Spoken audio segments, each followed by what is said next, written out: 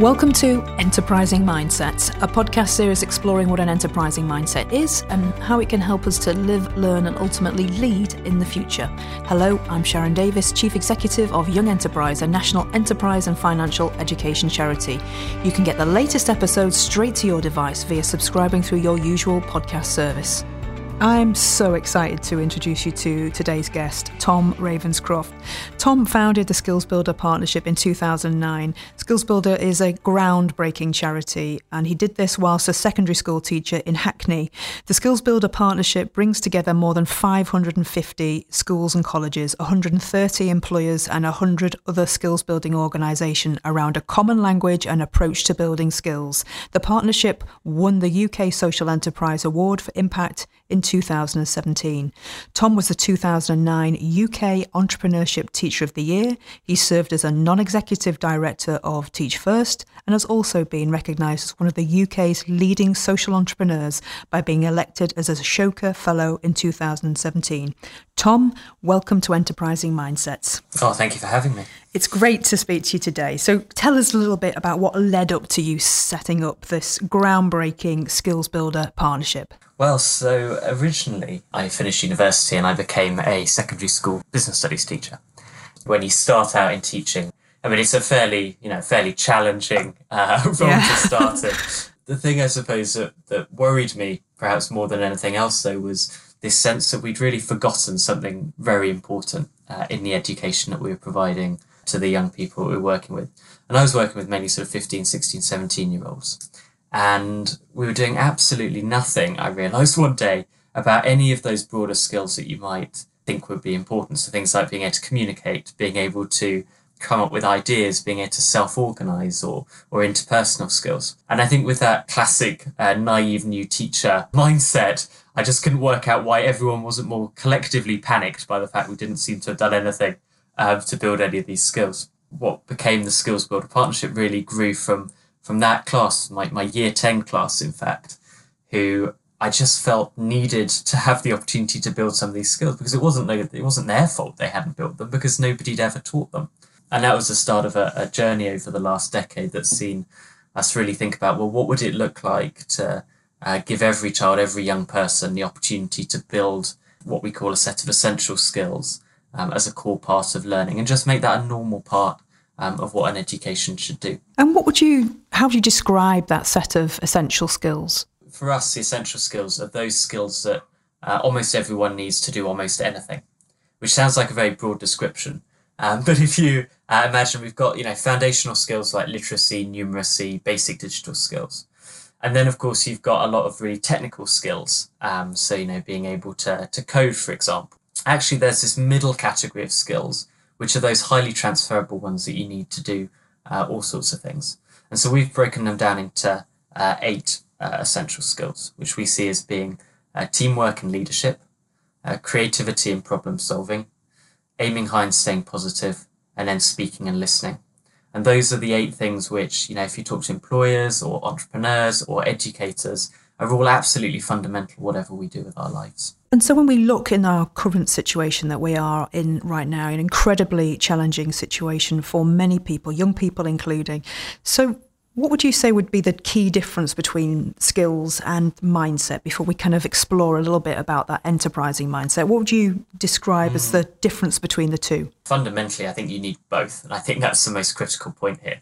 But for me, skills are really about what you can do. So it's your toolkit. So for example, when we teach teamwork, what we're teaching is components like how do you allocate roles between people? How do you identify people's strengths and weaknesses? How do you run a team meeting? So those are all abilities and things that you can do. But mindset is critical because mindset is about the choices that we make. So do we decide to be collaborative? Do we decide to try and undertake a particular project? And so actually you have the ability to do things, but you need to couple that with the mindset, which is the choice to do it. And I think that's how the two fit really neatly together. And of course, like you say, you need both of them, don't you, together to continue to progress and learn. And so, if we were talking about an enterprising mindset, what would that mean to you personally? I was reflecting on this ahead of this conversation, and it was interesting. There was this one thing that was really drummed into me while I was in school, and it's this quote which I'm sure to mangle now, and I can't even tell you who said it originally.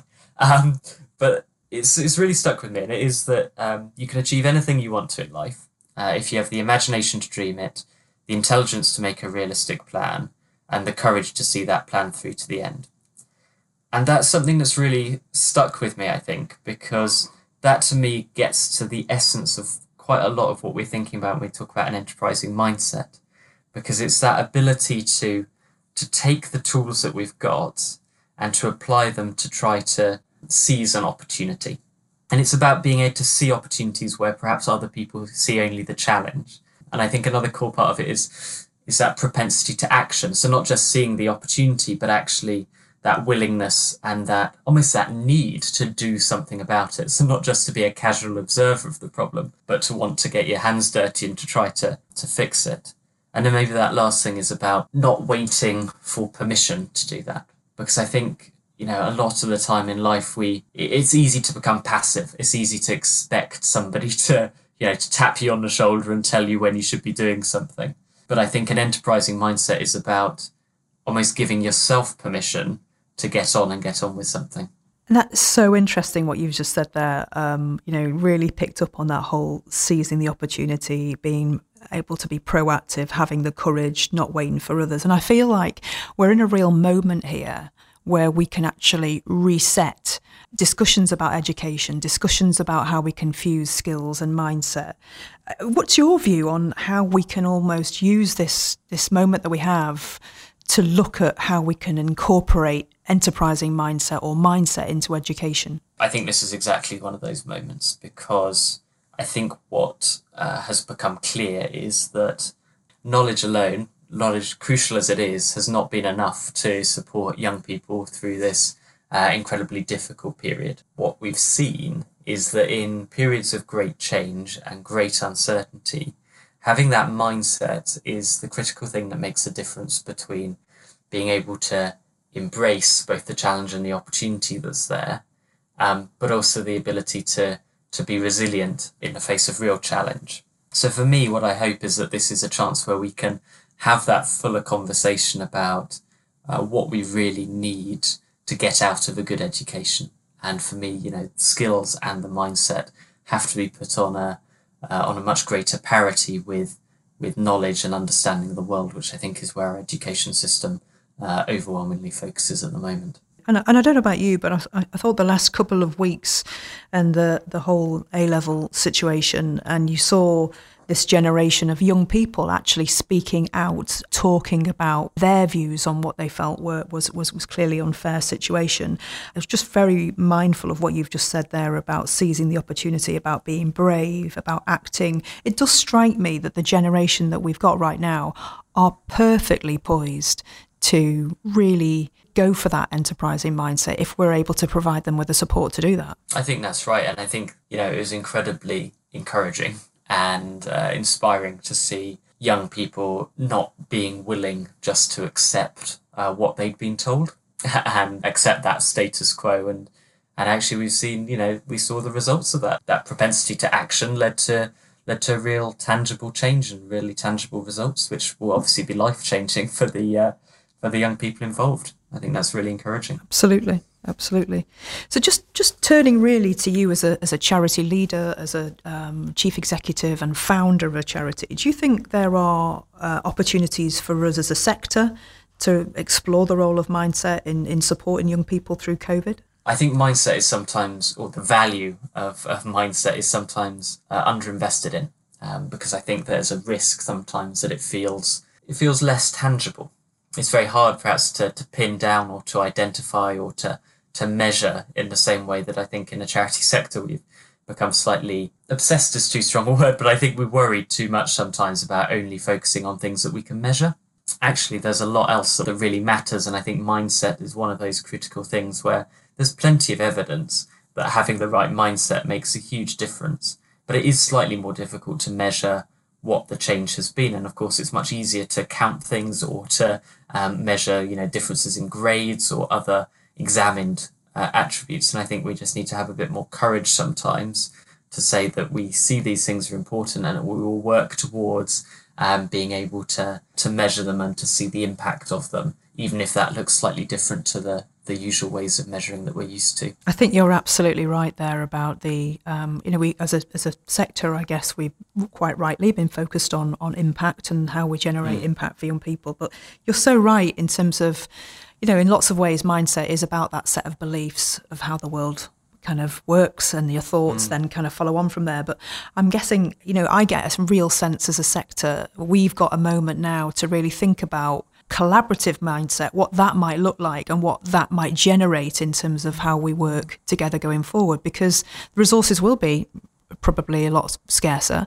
But I think there is something, right now there's a real appetite for collaboration of charities working together. I think so. I think it's going to be a tremendously challenging period for all of us, but where you look for silver linings, I think sometimes that need for change is the thing which encourages people to rethink what they're really trying to achieve, and whether that has to be a singular pursuit or whether actually that's something more collaborative. The work obviously that we're starting to do now together in partnership, I think, is a really neat example of where those combined strengths mean that we both care about ensuring that the children and young people develop that broader set of skills and mindsets to thrive in the world. And much better that we do it together than try to do things in parallel or even competing around some of this stuff. If nothing else, this really challenging situation has forced many of us to really think about what actually drives us, what's the why behind what we're all trying to achieve. And I'm just really keen to hear your thoughts in terms of what's your kind of forecast of the changes you think we might see, both perhaps in the education sector. Let's go with the education sector first. Do you think we're going to see some changes as young people go back this year? I don't think it's going to be smooth change, because I think that there's plenty of forces that mean that we want to try to go back to the status quo. And so it's going to be this blend, I think, of some enthusiasm towards, a different model of teaching, and then that very natural human desire just to want to get back to how things were before. And so I think we're going to see a lot of clashing between these two different things. And I think we're seeing that already, because the parallel conversations we're having about, lots of our school partners are excited about, investing through, the work that we're doing as a Skills Builder partnership, investing in developing these broader attributes, these mindsets, these skills for their young people. And at the same time feel that they're also being there's a big tension there between doing those things and catching up with lost time in terms of exam results and the attainment measures that they feel they're being held very tightly to.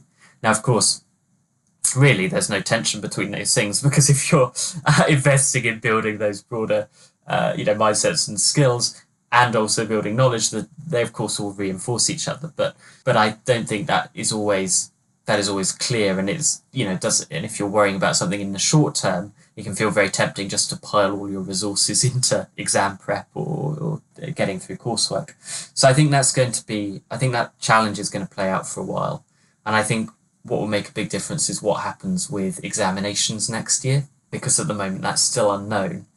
But I feel that if the role of those examinations becomes less significant next year, because not every child will have, or young person will have completed their full course, then again maybe that will just help to ease the conversation a bit further along. Well, actually, if the exam isn't the only thing that matters, what are we going to do in a more rigorous way about these other areas that matter too?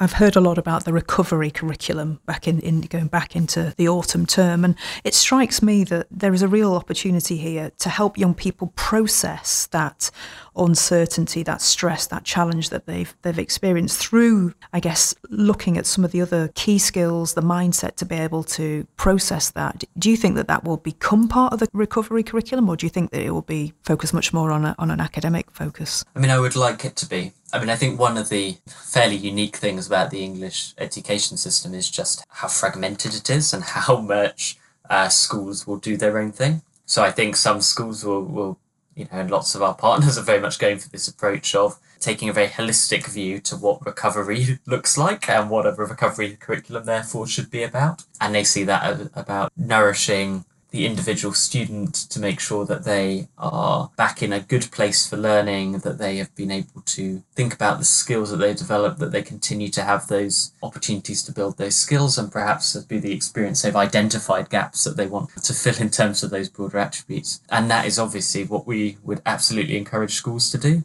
I think one of the clear traps is of trying to instead to see a recovery curriculum as trying to make up an additional 6 months lost teaching time over the next 12 months. And I hope we don't end up going down that route. I'm just thinking, going back to you really, Tom, as that founder and that charity leader, I'm really keen to hear from you. What good habits or rituals help you nurture that positivity and that enterprising mindset that you have? I guess the biggest thing which I try to challenge myself on is really thinking about how do I take responsibility for what I feel uncomfortable about. So, well, that's interesting. Because I think it's very easy in life, isn't it? And I think it's a very human characteristic is that we take more credit than we probably deserve for things because we see ourselves as the centre of everything. And then we blame other people for the things that go wrong. And we sort of push responsibility for those bad things onto others, or we blame the wider social, cultural, economic forces that are far beyond our capacity to do anything about. And I think one of the biggest things I always try to catch myself on when I start thinking like that is thinking, well, actually, what could I do differently? What could I have done that would have made a difference? And what can I learn from this? Somebody told me once that actually you get far more out of situations by starting with that mindset that you can control things and that you can have an influence and that you can have an effect than you do about just presuming all of this stuff is beyond your personal scope. And that can be a comforting feeling in a way because actually it's not your responsibility. But I also think we deceive ourselves quite often. And actually there are always things that we can step up and do. So I think that's the sort of, I guess that's the biggest part of it. And I guess that mindset of saying, actually, everything I experience, I'm going to learn from and I'm going to utilise that. That's a really strong growth approach, isn't it? You know, you're not fixed into this has happened and therefore I'm not going to try again. That whole thing about self-efficacy and things being within your control, not outside your control. I remember someone saying to me, it's not what happens to you, it's how you deal with it, it's how you respond to it. How do you think we can utilise, we can harness that mindset as a way of learning and leading in a post-COVID environment? The challenges that we face as a species, I think, are really profound at the moment. You know, I think obviously, you know, COVID has really focused the mind, but I think there are some would argue more substantial effects, particularly if you look at, you know, things like climate change, automation, introduction of new technology, which I think actually are going to be much more disruptive, even than the last few months have been. And I think when we're faced with those sorts of disruptions, we can either choose to bury our heads in the sand and to try to disengage from it because it's scary and it can feel overwhelming, or we can try to really get our heads around it and think about what we can do, you know, what's our contribution, or how can we prepare ourselves to be able to take advantage almost of the opportunities that are there and to make a contribution. And I think that's absolutely critical, is thinking about how we can change as well, because I think part of the you know, that enterprising mindset is that, as you've alluded to, is that we're not fixed. You know, we are not inherently skilled in one way, and we do not have to be satisfied with what we can or can't do at any given point. And actually, everything I've learned from Skills Builder over the last decade is that we can all build skills, and we can all build almost any skills if we're deliberate about it, and if we really focus and we break down skills into the component parts and we practice them and we get feedback and we seek out coaches. Actually, there's no skill that we can't build. And I think people often limit themselves because they start thinking, well, or defining themselves by the skill set that they have at the moment. But actually the enterprising mindset is about saying, you know, this is where I am now. If this is where I decide I want to get to, I can work out how I'm going to get there. And actually the only thing that's limiting me is how much energy and thinking I'm willing and practice I'm willing to put into being able to do that. And I guess there's that magic word, there's that whole word yet. I might not be able to do that yet. You're so true about that whole ability to learn skills from scratch. And listening to you there, I was really thinking about this moment that we can think about how we work in the future, how we can change. There's something around the gift really of humility, because humility can really just take off these kind of, I guess these worries about what other people think about us, and then really allow us to learn in a way that, because it doesn't matter what anybody else thinks, we're all in this really, really difficult situation. And I think, that humility to be able to say, actually, I don't know the answer, but I think between us we can find a way. What we can't figure out for ourselves, collectively we can work out together. And the skills that we don't have right now, I'm sure collectively we can find those skills, or we can build those skills together, or we can work around the skills that we don't have yet. But you're right, that has to start with the choice that this is something that we value and something that we are willing to put that energy into. Absolutely. And I guess it's that mindset of saying, I'm invested in this, I am committed to this, and building those like-minded people around you. Tom, my last question for you is really, what's next?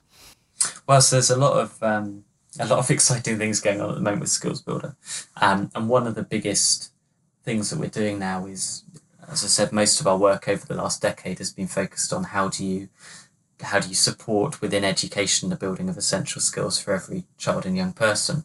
But what we realised is that that's a very artificial cutoff, because actually lots of people get to the end of their education and of course they haven't mastered every skill that they're going to need for the rest of their lives, and to everything that we've been talking about so far, that would be a very foolhardy way of thinking about the world. So what we're doing now is we're increasingly working with colleges, universities and employers, crucially, to join up that journey of how people build essential skills all the way through their lives. So it doesn't matter whether you're 15 or whether you're 50 or whether you're in your 70s. Actually, all of us can continue to build and to nourish our essential skills.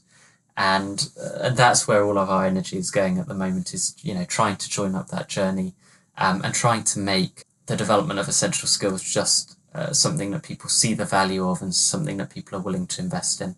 And so, of course, you've got to couple that with that mindset as well to see these as being things that matter, but also things that everybody can improve at. And Tom, if I'm listening to you today, what's the best way of getting in touch to find out more about the Skills Builder partnership? Yeah, of course. So we have a lot of free materials and resources on our website, so you can learn more about your skills, you can explore the skills that you have and what skills you'd like to learn about, and then actually dig into how you get better at them. And we have resources for individuals as well as for teachers and for employers all on that website. Or you're more than welcome to drop me a line, and all my details again are on the website there. Brilliant. Tom, we're extremely proud that you're a Young Enterprise alumni. I saved that bit till the end, but thank you so much for your time today. It's been incredible, and all the very best with the partnership, and we look forward to working with you. It's been a pleasure. Thank you very much. Enterprising Mindset Podcast is part of a series from Young Enterprise. To listen to more, please subscribe to us in your usual podcasting services. Thank you for listening to Enterprising Mindsets.